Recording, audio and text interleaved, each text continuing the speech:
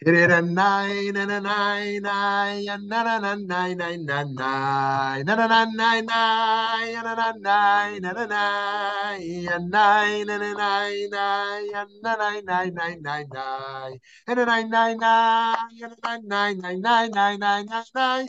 Ay, ay, ay, ay, and nine, nine, nine, and nine, nine, nine, nine, and nine, nine, nine. And nine, nine, nine, nine, and nine, nine, nine, and nine, nine, nine, and nine, nine, nine, nine. Shalom, shalom, holy friends. I'm so happy to see you all. Thank you for being here. And Juan, I know you're normally a listener from afar, so it's nice to have you in the room with us. So thank you so much. And we are here in our kindness series, exploring chesed. How do we build a more kind world? A more kind world, a more gentle world, a more compassionate world. And we have looked at various facets of humans engaging with humans, humans in the abstract and humans in the flesh. And last session, we looked at humans' relationship to the earth. And before we return to humans, today we're going to look at non-human animals, right? Are humans animals? Are we animals? Well, that's kind of a complicated question, right? A biologist would most certainly say yes, right? The fact that we even talk about transplants from pigs into humans means we're animals, right? And we are relatively predictable in terms of our behavioral patterns and our physiology in many ways. And yet, spiritually, are we animals? Well, it's not so clear. In Kabbalah, animals do have souls, but a lower degree of soul than humans have. So that question I get every year, Rabbi, is my dog going to heaven? I need to tell my kid, my dog who died, are they going to heaven? The short answer is yes. There is a soul in animals. We are going to look here today at Chemlah Labale Chayim, displaying compassion for animals. Too much Plato. Yeah, yes, we can move beyond Platonism and the notion that there is innate knowledge, innate wisdom, innate souls, and into the realm of empiricism. That what we learn is learned through the senses, not through an innate sense of knowing. However, do animals learn through empiricism, or do animals learn through an innate sense of knowing? That's kind of it. Plato might speak more to animals than humans. Okay, friends, here is a question for you. Here's a poll question for you today. On the relationship between humans and non-human animals. Option one, humans and non-human animals are more or less the same. Option two, humans and non-human animals have very strong similarities, but a few major differences. Option three, humans and non-human animals are fundamentally different and cannot really be compared at all. Let's see your vote here. How are you going to vote here? That was quick. Okay, so sorry if you missed that. That was a quick turnaround, but it probably, hopefully, enough for everyone. Nobody here thinks, or at least who voted, that humans and non-human animals are more or less the same. 86% think there are very strong similarities, but some major differences, and 14% are arguing that we are fundamentally different. Okay, friends, here we go. Being compassionate to animals ought to be the easiest and most obvious form of kindness. I have often argued that a 5-year-old or a 3-year-old can more easily learn compassion towards a dog than towards their sibling. They might terrorize their sibling in a way that they might not do for their dog. Young children can often show this kind of empathy towards a pet before other children. Few want to act cruelly to their dog and cat. I'm sure there are kids out there that terrorize pets, but I don't see that so often. Many enjoy riding and even brushing horses, in addition to petting dogs and cats. We see an animal's vulnerability, and we naturally want to protect it. We also know so well that our ecosystem is complex and how all life is interdependent. Indeed, it seems most probable that an act of cruelty toward animals found in China's wet market was what kicked off the COVID pandemic, right? I'm going to presume for a moment a few of us engage in the conspiracy theories that are involved in the origins and embrace the most commonly held scientific notion that it emerged out of the China's wet market, out of animal cruelty. There are countless sources that teach us to be compassionate towards animals. The Torah instructs us, do not muzzle your ox when it is treading. On this verse, Rabbi Aaron of Barcelona teaches that this mitzvah is about kindness to animals. Here's what he writes over here in the Sefer HaChinuch. One may not prevent an animal from eating that upon which it is working at the time of its work. The root of this precept is to teach ourselves to develop beautiful souls, to choose fairness, and to adhere to it, and to pursue loving kindness and mercy. By accustoming ourselves to being compassionate, even to animals which are really only created for our usage, he argues, our soul becomes habituated to treat human beings well and to protect them, to compensate them for any good that they do, and to satisfy them with whatever they desire. So while this moral point is quite important, we can still challenge the assumption he makes that animals are really only created for our usage. Some of us may believe that, some of us may not. Are humans the pinnacle of all existence and all other life merely here for our use, seemingly including not only our appetites, but also our fun or desires, right? Why does a dog exist? That dog looking at us in that picture there. Does that dog exist? Hold on, I want to look at that dog's eyes for another moment. Does that little dog there exist because it gives us pleasure to pet her? Because it gives us pleasure to take her for a walk? Because it gives us pleasure to throw him a ball? Or does that dog exist for her own sake, for his own sake, right? That's an interesting question. Another Torah verse teaches us, if you see your enemy's donkey overburdened with a heavy load, and you might hesitate to help, instead you shall certainly help him unload. Some interpret this verse to be about helping our enemy, right? You should even help your enemy, not only someone you like, right? But others suggest that the focus is that it's so important to help an animal, even when it's the animal of your enemy, right? In ancient warfare, well, I guess in modern warfare as well, cruelty is often shown towards animals in addition to the enemy, right? And other times it's not. Why? Because it's an asset. Part of the spoils in war is you capture the women and you capture the cattle and you kill the men, right? And the children are a little more complicated. What you do with the children? Do you adopt those orphans and bring them in? Do you kill them? Do you just leave them? What do you do with children? Because they're not really an asset unless you turn them into child laborers or slaves. The Talmudic rabbis suggest that the prohibition to cause pain to animals is doraita, doraita meaning of biblical origin. And they debate which of the many verses is the primary verse in which to root this Torah imperative, right? Got it? So they already want to say that causing pain to animals is biblical, not rabbinic. And then they debate which verse to attach it to because there are so many. For Rashi, it is the verse just quoted above that is the basis for the biblical prohibition around this enemy's donkey and helping with the burden. For Rambam, Maimonides, however, he cites the story of Bilam. Remember the story of Bilam, where he whips his donkey as the basis for the biblical prohibition, right? And he gets chastised by the angel. Well, not by the angel, by the donkey. But in a sense by the angel as well, because of kind of that revelation that kind of emerges there. But that the donkey, not Bilam himself, can see this angel, right? So over there, the Rambam wants to root this prohibition of Tsar Balei Chayim. It is instructive to note that the rabbis did allow killing animals when it is for tzorech adam, human need, right? Do the rabbis allow for eating meat? Of course.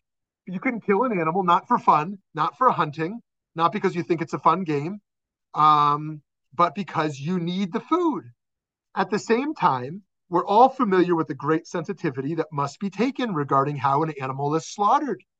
Furthermore, the Shulchan Aruch goes as far as taking an animal's mental state into account when discussing what constitutes a treifa, i.e., an animal that would have died of its own accord due to illness or disease. Here's what the Shulchan Aruch teaches. If the animal has become scared by a person to the point that its lungs have completely constricted, for example, it witnessed another animal being slaughtered or something similar, the animal's a treifa. You may recall the mitzvah of Shiluach HaKen, that yes, you may take eggs to eat, but you need to shoo the mother bird away, right? Because there's a sense that the mother bird will have some pain in taking her eggs. And so, yes, you may take them, but you need to send her away first so she not kind of witness this. It is perhaps remarkable to note that Rav Yosef Karo, who we just taught, understood that an animal being scared can lead to its lungs being constricted to the point that its physical well-being, even its life, is at stake. Similarly, the Pitchei Tshuva writes, the practice of people with chickens in hand standing around the butcher while he is slaughtering so that they can be the next in line is not correct. This is especially true on Erev Yom Kippur, when the butcher is slaughtering the chickens of Kaparot, an atonement ritual with mystical significance. This holding the chickens in a way that they can see the others being slaughtered is not right, since it constitutes Sar Balei Chayim, cruelty to animals.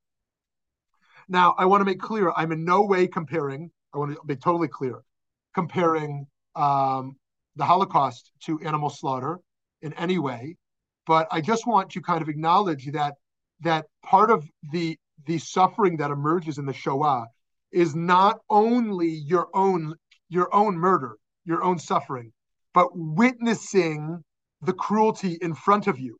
When you are standing in a line in the crematoria, right? When you are standing in a line to the gas chambers, when you witness your child or your rabbi or your wife killed, right? There's an extra degree of mental anguish, of torture, of suffering, which is obvious to us that emerges from that.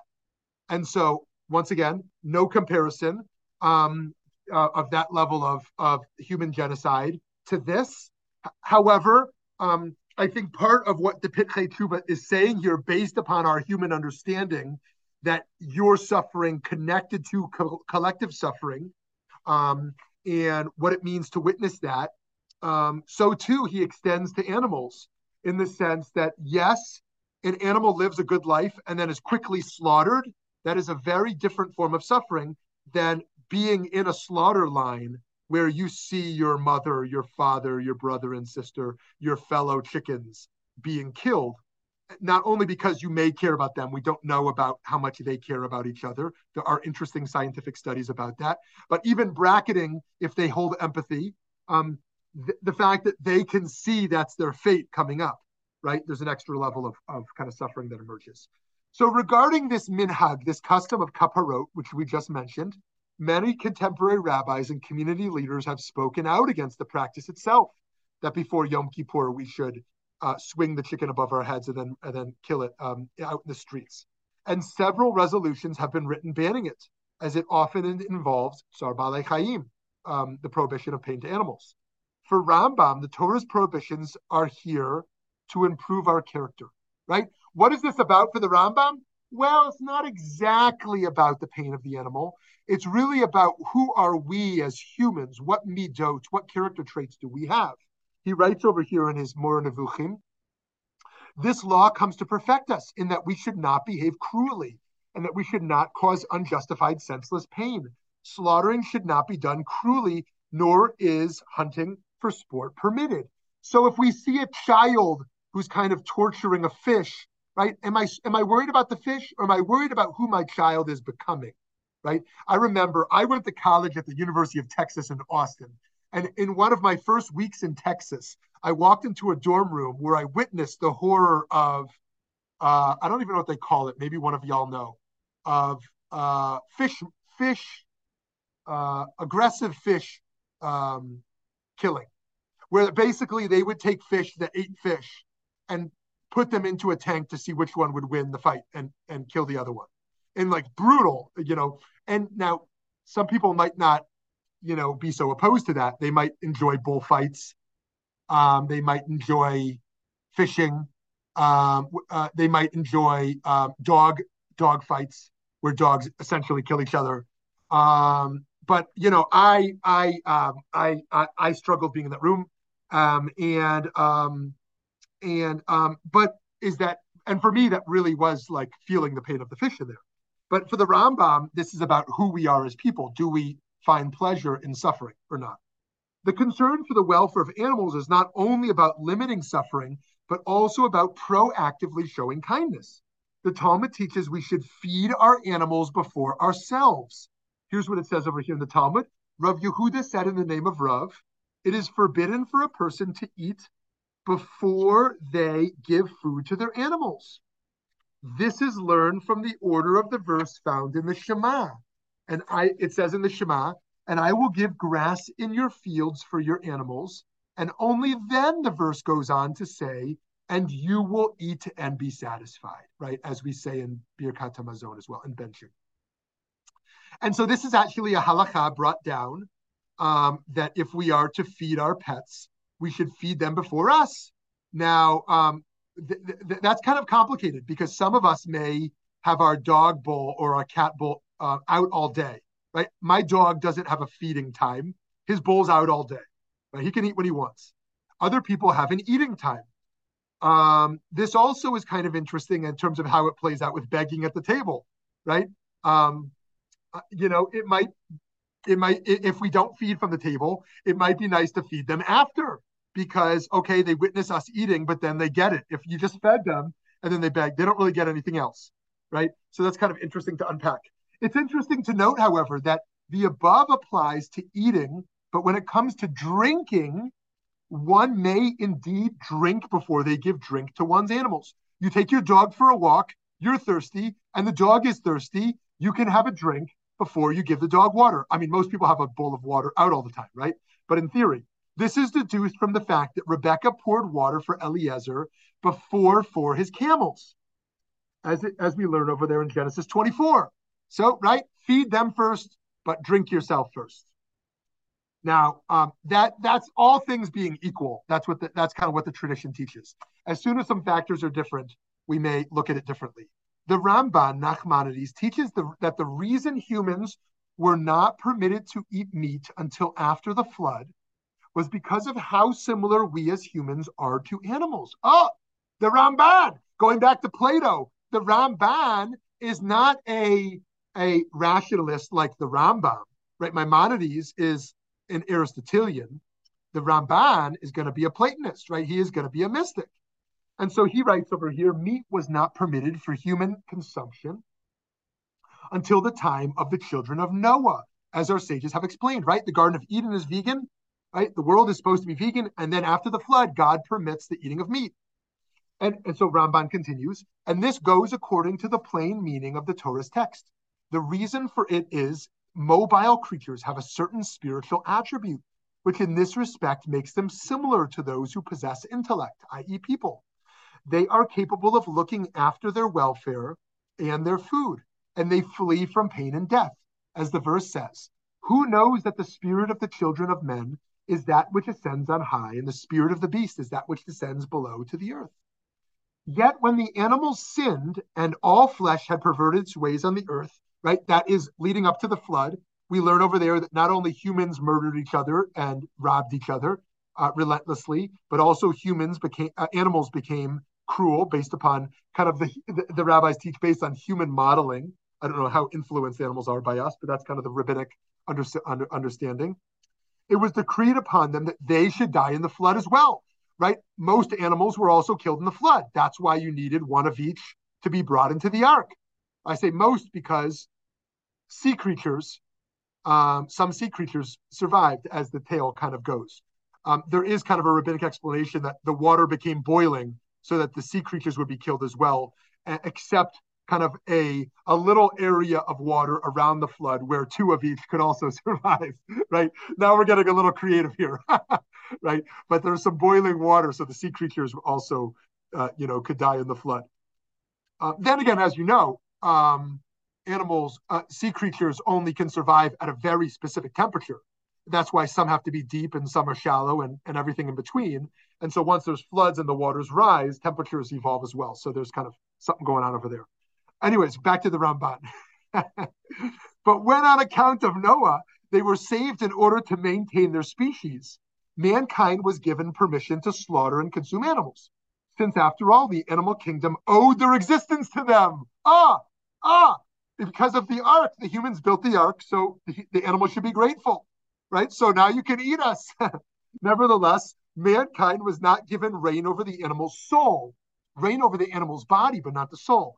For it was still forbidden to eat a limb off a living animal, a aver min achai, right? Remember, there's 7 Noahide laws, 7 laws that are given to Bnei Noach, and one of them is you can't eat a limb off a living creature. And to consume blood, for it is blood that maintains life. All that was permitted was the flesh of the animal after it has died, but not the animal's soul itself, right? And part of the animal's soul is considered to be the blood, right? That the soul of an animal is found in its blood. Okay, Rav Kook taught over here, there is no doubt in the mind of any enlightened thinker that the dominion spoken of in the Torah, they, humans, shall have dominion over the fish of the sea and the birds of the sky and over every living being that moves on the earth, cannot refer to the dominion of a tyrannical ruler who treats both subjects and servants cruelly in order to satisfy his personal arbitrary desires.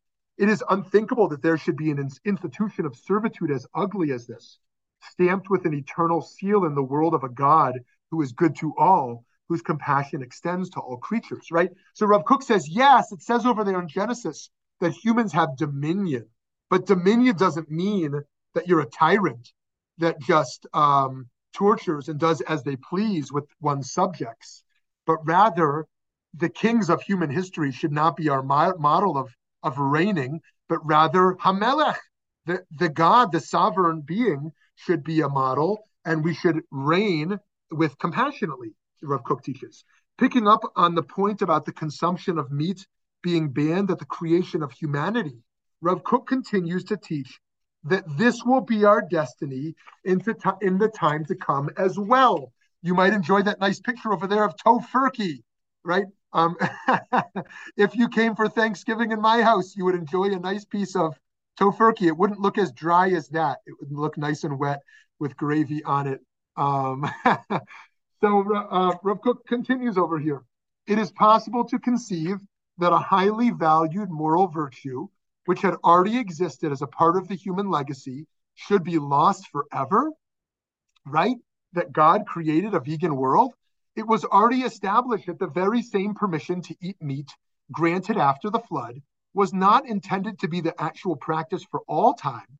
For how is it possible for a lofty and enlightened moral condition once instituted to vanish as though it had never been, right? We want to go back to the Garden of Eden, right? The Messianic age should be a time of redemption, of non-violence, where all life is free. Rav Kook continues, when humanity arrives at its goal of happiness and complete freedom, when it reaches that high peak of wholeness, which is the pure knowledge of God and the sanctification of life fulfilled according to its nature, then human beings will recognize their relationship with all the animals who are their companions in creation, and how they should properly be able, from the standpoint of pure morality, to combine the standard of mercy with the standard of justice in particular relationship to the animals.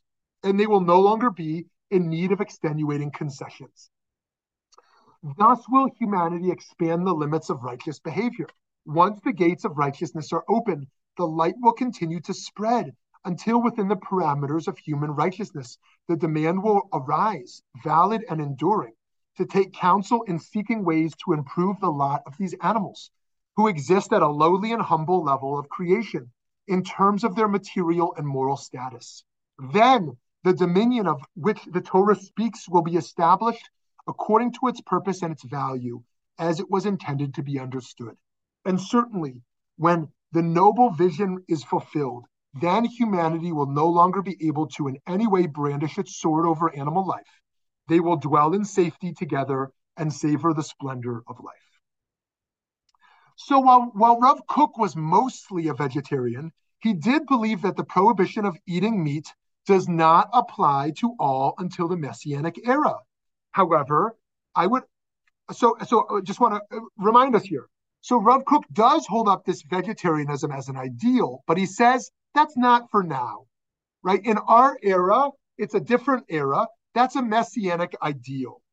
One might argue, however, that shortly after the passing of Rav Kook, with the massive scale up for capitalism and its influence upon factory farming, that we've entered a new era, that meat may not blanketly be prohibited today, given kind of what's happening in the factory farming industry, which many of us have seen videos about. But the rabbis never could have imagined the levels of suffering involved in the factory farming industry, experienced in kosher factory farms as well. They also never could have imagined that we'd have as many scientific studies as we do today that point to the detrimental impact on one's health that eating meat can have. Eating red meat and other forms of meat on a very regular basis, what that does for cardiac disease. Nor could they have imagined all the alternative food sources we have access to today to better fulfill our human nutritious needs, just how valuable fruits and vegetables are. It is easy to be kind to one's dog or cat. It is much harder, it turns out, to be compassionate to cows, chickens, and fish when we do not see them and we have become accustomed to eating them regularly. Whether we are vegan or vegetarian or reductarian, one who seeks to reduce their animal product intake, we can all advocate for better legislation that protects the most vulnerable among us. Indeed, on a qualitative and quantitative level, animals suffer the most on the planet today. The United Nations Food and Agriculture Organization estimates that about 80 billion land animals are slaughtered each year for food, which does not include the roughly 51 to 160 billion farmed fish. And 99% of these are in the factory farming industry. That notion of this mom and pop field where the animals are free grazing is a fallacy. That's less than 1% of animals slaughtered each year, this cage free. Each of us must do all we can to ensure that animals are treated more humanely. We must do our part to reduce their suffering. The Torah expects nothing less as part of our kindness practice. Treating animals with compassion is perhaps the ultimate measure of one's attribute of chesed. And ultimately, as we have seen, it can in turn lead to improving our character as well. So let us live up to God's mandate of treating all God's creations and creatures with respect and compassion. Okay, friends, I would love to hear from you after I grab my drink. Okay, friends, would love to hear from you. Hi, Lauren Blatt. Hi.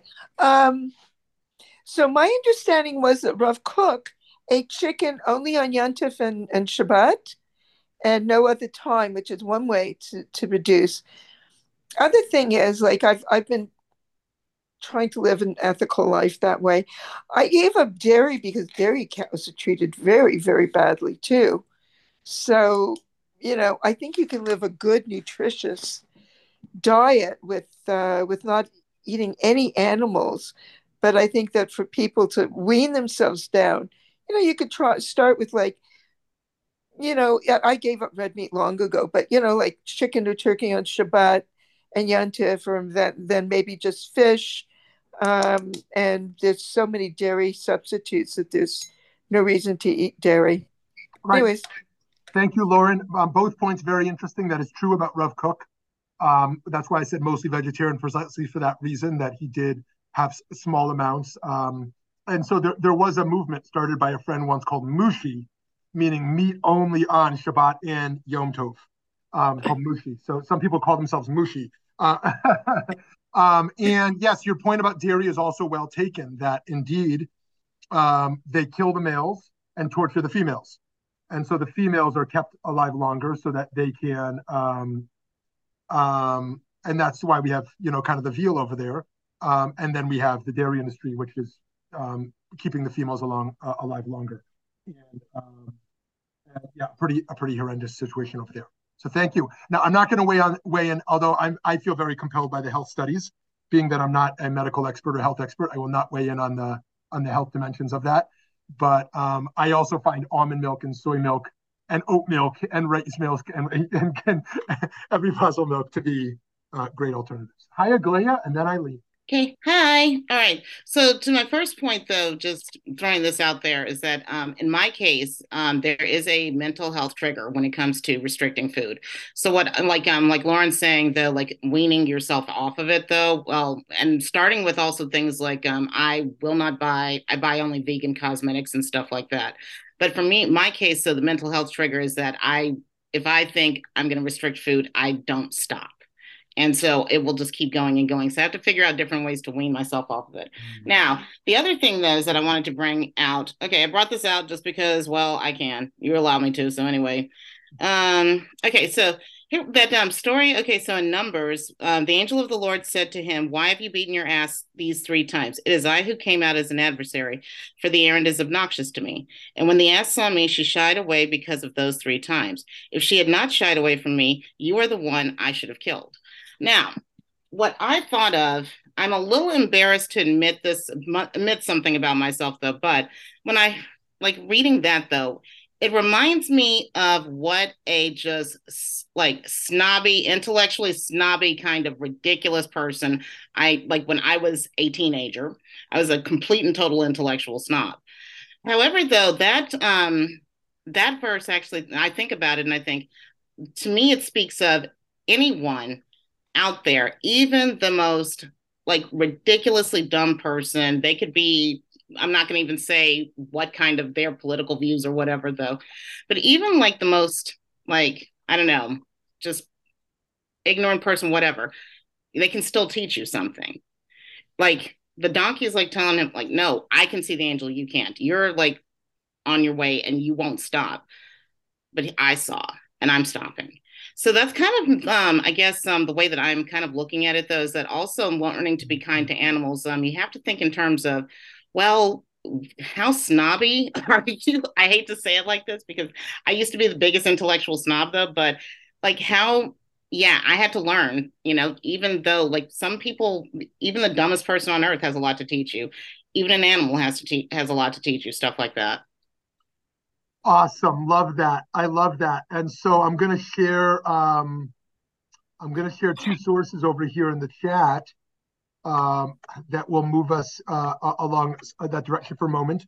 So it says over here in the Talmud of Eruvin, I think this is a really fascinating Talmudic passage, that if we had not received the Torah, we would have learned modesty from watching a cat, honesty from the ant, and fidelity from the dove. Of course, they're being a little bit you know, yes, exactly, facetious. But this idea that actually the natural world can teach us a lot, and the notion of natural morality, and that we can learn from animals. And then over here in the Tales of the Hasidim, I think this is quoted by Buber. It says, after the Maggid's death, his disciples came together and talked about the things he had done. When it was Rav Shneur Zalman's turn, he asked them, "Do you know why your master went to the pond every day at dawn and stayed there for a while before coming home again?" They did not know why. Rabbi Zalman continued, "He was learning the song with which the frogs praise God." It takes a very long time to learn that song. This idea that we can learn how to praise God from the frogs.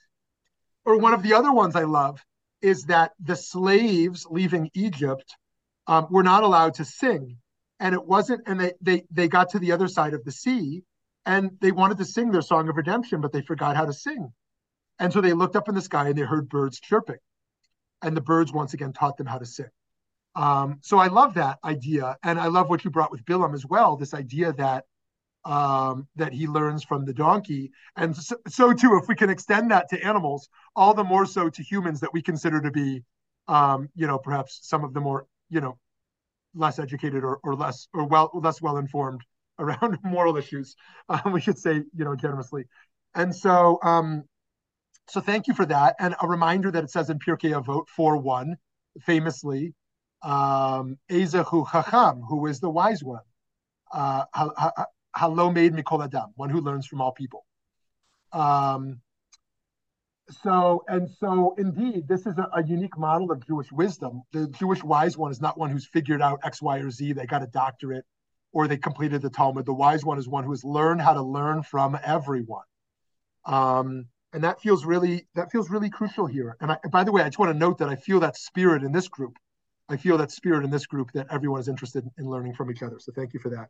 Now, so that's your second point. On your first point, I just want to second your trigger alert. Your trigger alert, and I probably should have named it myself, around food. Food is very complicated for us. Sometimes because of our how we were raised and our cultures and our traditions. Sometimes because of dieting. Sometimes because of eating disorders. Sometimes because of other psychological desires that are fulfilled through our eating. And also the ethics of eating are quite complicated. So thank you for saying that. Yeah, hi, Eileen, over to you. Thanks. I wanted to point out that psychologists and teachers know when a child does not respect an animal, that there is an emotional problem with that child. Yes, thank you. Thank you. Yeah, thank you for that private chat message also. I see that. Yes, thank you for that. Eileen, yeah, do you want to say anything more about that? I had direct experience with a boy who wrote an essay about how he loved to shoot squirrels. Yeah. And I sent that down to the social worker. They didn't get to him in time. He came to school with a loaded rifle a week later to shoot a teacher. Oh, and please tell us that he didn't succeed. The teacher was absent that day. Okay. Nice. Thank you for sharing that. And I think that's right, actually. And here I think I want to point out what I think was one rabbinic interpretation, which I think is flawed empirically. I understood why it was believed at the time. But one of the explanations why meat was permitted after the flood, according to one rabbinic line of thought, was humans are viciously brutal and violent. And humans need an outlet for this desire for bloodthirst, for violence. And so let them have the animals be an outlet for that need for bloodthirst. And so that's why one rabbinic teaching explains why meat was permitted after the flood, because, we thought at the Garden of Eden, humans were going to be peaceful beings. Now we see they're not, they're violent.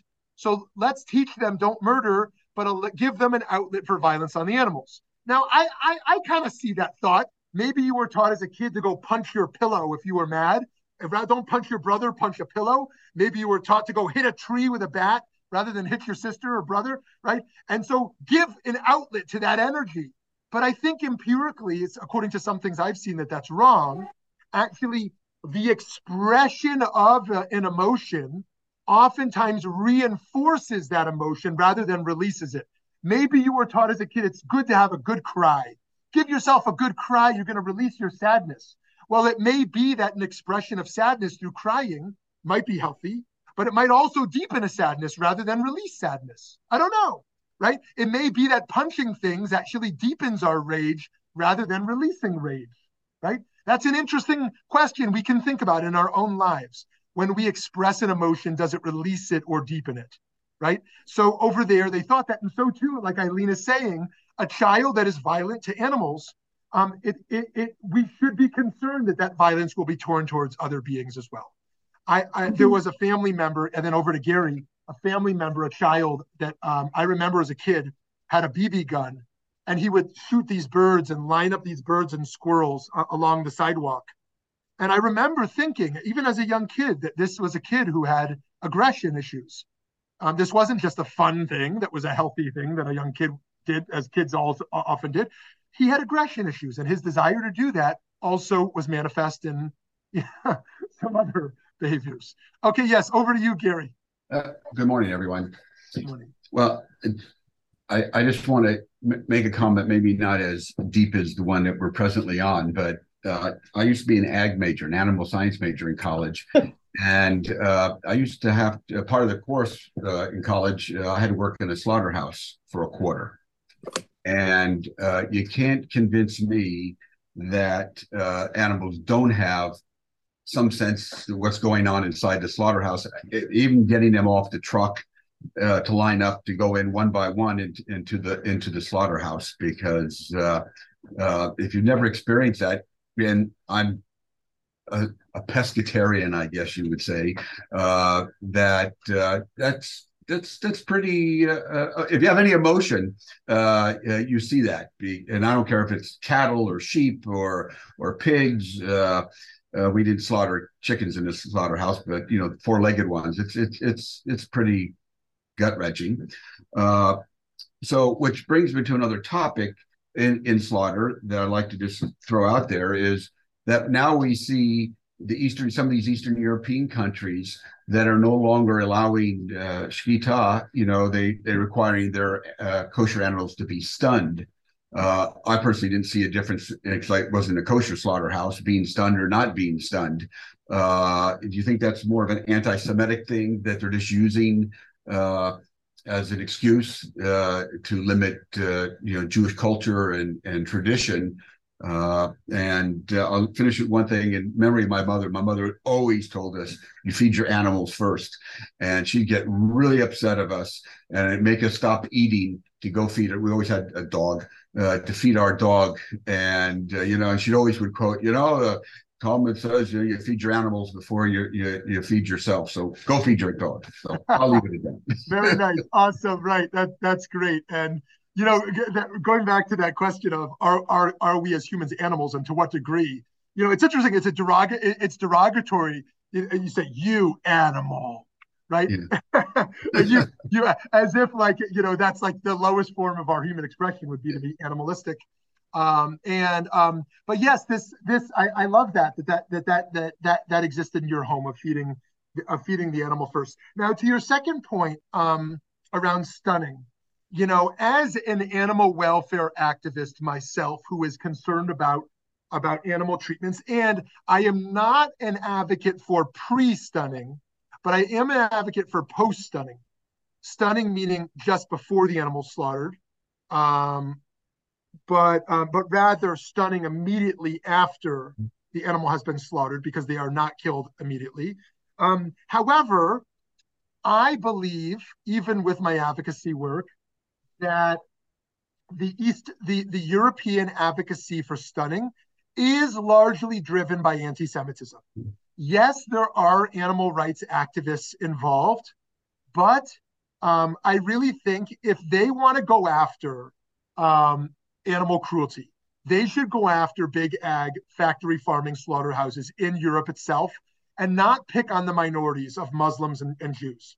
The minorities are already at risk in Europe, not to mention the history they've had.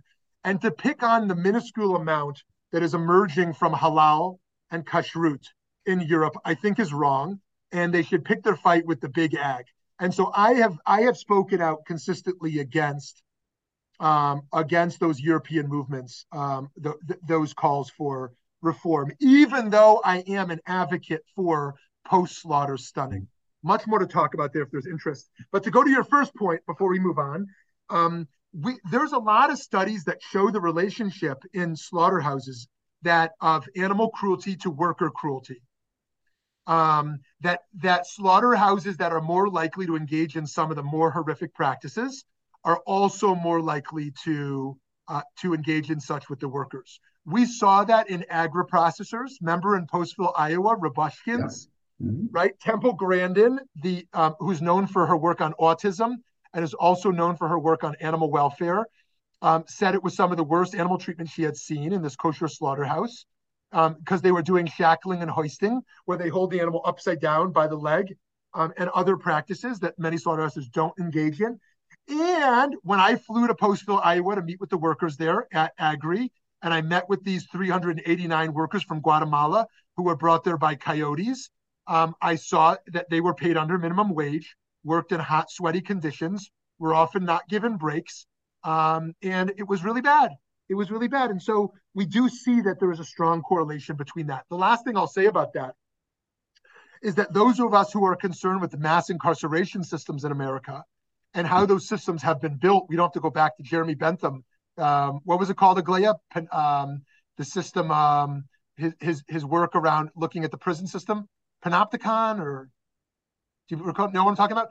Now I'm completely blanking on it. Let me look it up. somebody Google it. Jeremy Bentham and his work on prisons, and you'll find the work he does. And Bentham's interest over there is on how the mass incarceration system has been used to control minds and bodies with constant surveillance. And if you look at the mass incarceration system and compare that to the factory farming industry and kind of these mass industries of controlling bodies, you'll see a bunch of parallels there. Yes, Panopticon. Panopticon. Okay, so I said it right. It's been 20 years since I said the word. So anyways, thank you for that. So yes, hi, yes, Rabbi Lerner. That's the first thing. I keep myself muted because sometimes I make comments over other people. Great. What can I tell you? Because I also functioned as a Rav Machshir and supervise catering, I learned more than I ever wanted to know, much more than I ever wanted to know. And one of my subjects was to go to a poultry slaughtering house to really see what's being done. Never should have gone. Never should have gone, because I couldn't eat even chicken for weeks. What I saw was precisely what you just mentioned. Number one, the animal care was less than acceptable to me.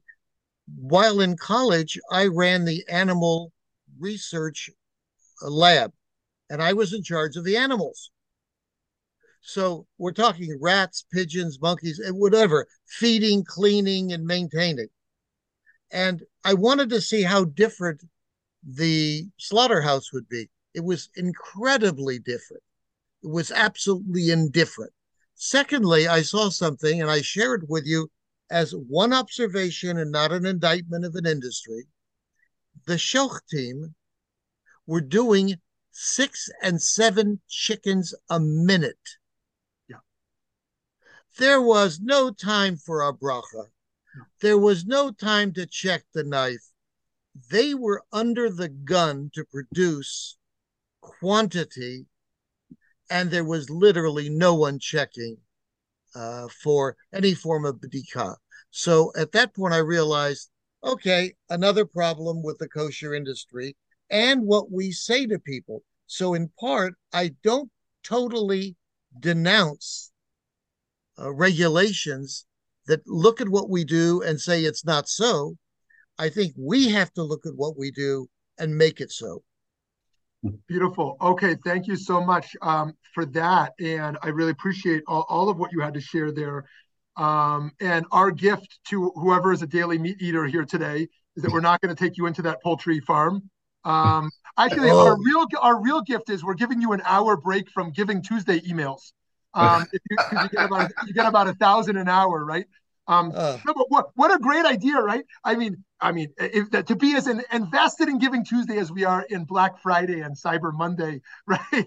And then what do we call Wednesday? Happy Wednesday! It's all over. Over the hump.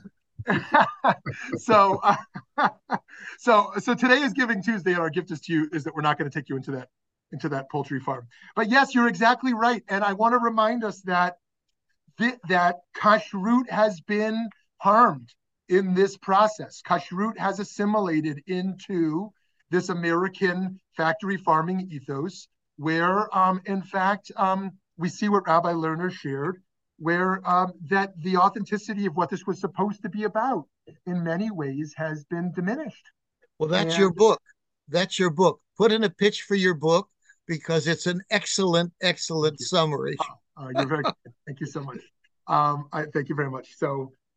Yeah, I appreciate that, and I do just want to say there that that this is really an opportunity to rethink about a Jewish food ethic, and to kind of evolve what Reb Zalman Schachter Shalom you wanted to do a long time ago, eco kashrut, to rethink of how kashrut is a transformative vehicle that is in line with some of these values. I saw a hand go up.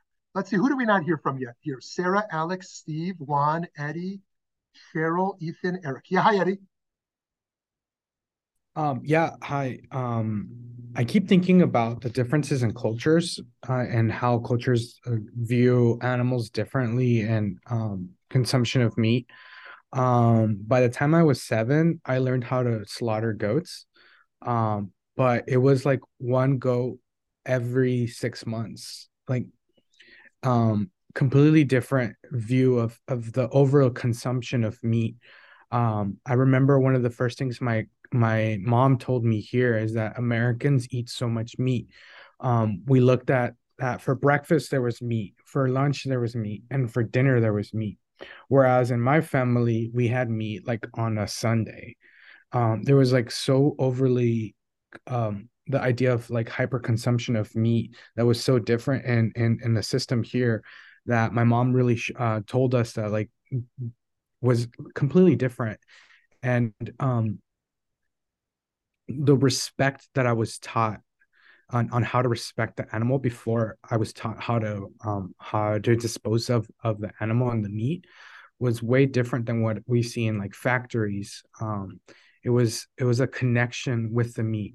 When I first hunted with my uncles, we like sat together and gave thanks to what we were to like give thanks to everything we were doing. And we really respected the animal, and we used every single bit of the deer that we got. Every single bit of it was used to feed my family. From every part of the body was used. There was no byproduct that was not used. And I just don't understand now the system in the United States of overconsumption that results in the almost dehumanization of animals and the mistreatment, and it turns into a product rather than a being. Thanks, Eddie. Thanks for sharing that and that cultural difference. And I'd be interested to hear from Juan about Colombia and what if there's any difference there, or anyone else from another country if they're interested in sharing as well. Juan, you're unmuted. Yes. No, no difference. Oh, okay. But I do think the conditions of the kosher industry worldwide are appalling, and we have one of the few people who started thinking about these type of ecological things and about how the treatment of animals should be done many years before this was hip, and the people that have gone to these places realize that the treatment of these animals are not what they should be. Thank you for that. By the way, which team is on your jersey today? Today is Manchester United. Okay. Anything but Iran, which plays in 1 hour and 5 minutes. Yes, Iran, especially. Yeah, lots to say there. I'm not going to go there. Okay, thank you for that one. Thank you. Hi, Sarah. Hello. So there have been so many interesting things said today. Let's go back to the Ark first, because that one fascinated me. And I wondered if part of feeling as if they needed to eat meat wasn't so much about the inherent nature of people's violence as much as what else was there to eat for the year and a half or so, 2 years that they lived on that Ark. All they could eat were animals. So it was customary that this was the form of nourishment and nutrition, and they needed to go back to something that may have been agrarian. And the whole planet was regrowing. So that was another piece of what needed to come into being. That's at least how I'd like to see that piece. As far as the medical piece, I can say as a physician that indeed all we see from animal consumption, from non-vegan consumption, is incredible amounts of inflammation throughout the body, innumerable numbers of disease states, and one of the best sources for looking towards changing diet and for the medical information around it comes from the Physicians Committee for Responsible Medicine, PCRM, that also looks at medical schools and the medical community and trying to make them stop using animals for research, and the cruelty that has been instilled in physicians needing to kill animals for their education. there are much better alternatives. That's that piece. I'm fascinated by the notion of our different cultural experiences. And I know that my father, who was starving in First World War in Poland, in his little shtetl, living in a hole in the ground, basically, all he could ever imagine was the idea of having food. And his father was a kosher butcher. And his idea that when he became a wealthy man, all he wanted was steak every night. And so it was imposed on us. My brother and I both gave up meat in our late teens. And since then, my confirmed notion of not eating other sentient beings really came from the Buddha, who implored us not to eat other sentient beings and accepted that there are ways in which, for medical reasons, we may need something from animals. So if it was the source of insulin before we could do that chemically, we could turn to our animal friends and ask for them to help us to improve our health. B12 is another one of those things that we can't get with our vegan diet. And so we have to find another source. The other, I guess, last piece that struck me is that, they're but for little bits and pieces of proteins. We are our animals. We are no different. Our genetic structure, we've proven, is so similar to all of our animal friends that to imagine that we are so superior is comical and sad. And I'm complete. Very good, Sarah. Thank you for sharing. Thank you for sharing. By the way, I'm reminded of there is an idea in kashrut called Ra'ui lekelev. Is it fitting for a dog? And so there was a class with Rabbi Soloveitchik on Pesach and what you could eat for Pesach. And someone said, Rabbi, is toothpaste kosher for Passover? Do I need a special toothpaste that's kosher to Pesach? And he says it's not Ra'ui lekelev, meaning it's a dog wouldn't eat the toothpaste, so it's okay. You can use the toothpaste. And so the next day, the student came back to class and said, Rabbi, last night I put the toothpaste on the ground for my dog, and my dog ate the toothpaste. And Rabbi Soloveitchik says, your dog is meshugana, right? Which is funny because what he's saying is he doesn't believe in empiricism. He believes in kind of a legal formalism that it doesn't matter what your dog did. I believe dogs don't eat toothpaste, right? And so are we dogs? Are dogs different? Interesting that in kashrut, is it fitting for a dog becomes part of the question for us as well. Friends, next week in our kindness series, we're going to look at walking humbly, how to live with humility. And I think we'll have a lot to do over there. And I wish everyone a great day, not only a meaningful day, and go Manchester, but also a day that we find opportunities for kindness that we plan to do already, and maybe some opportunities for kindness to ourselves and to others that we didn't already plan to do today. And after all, it is Giving Tuesday. Have a great day. Bye-bye.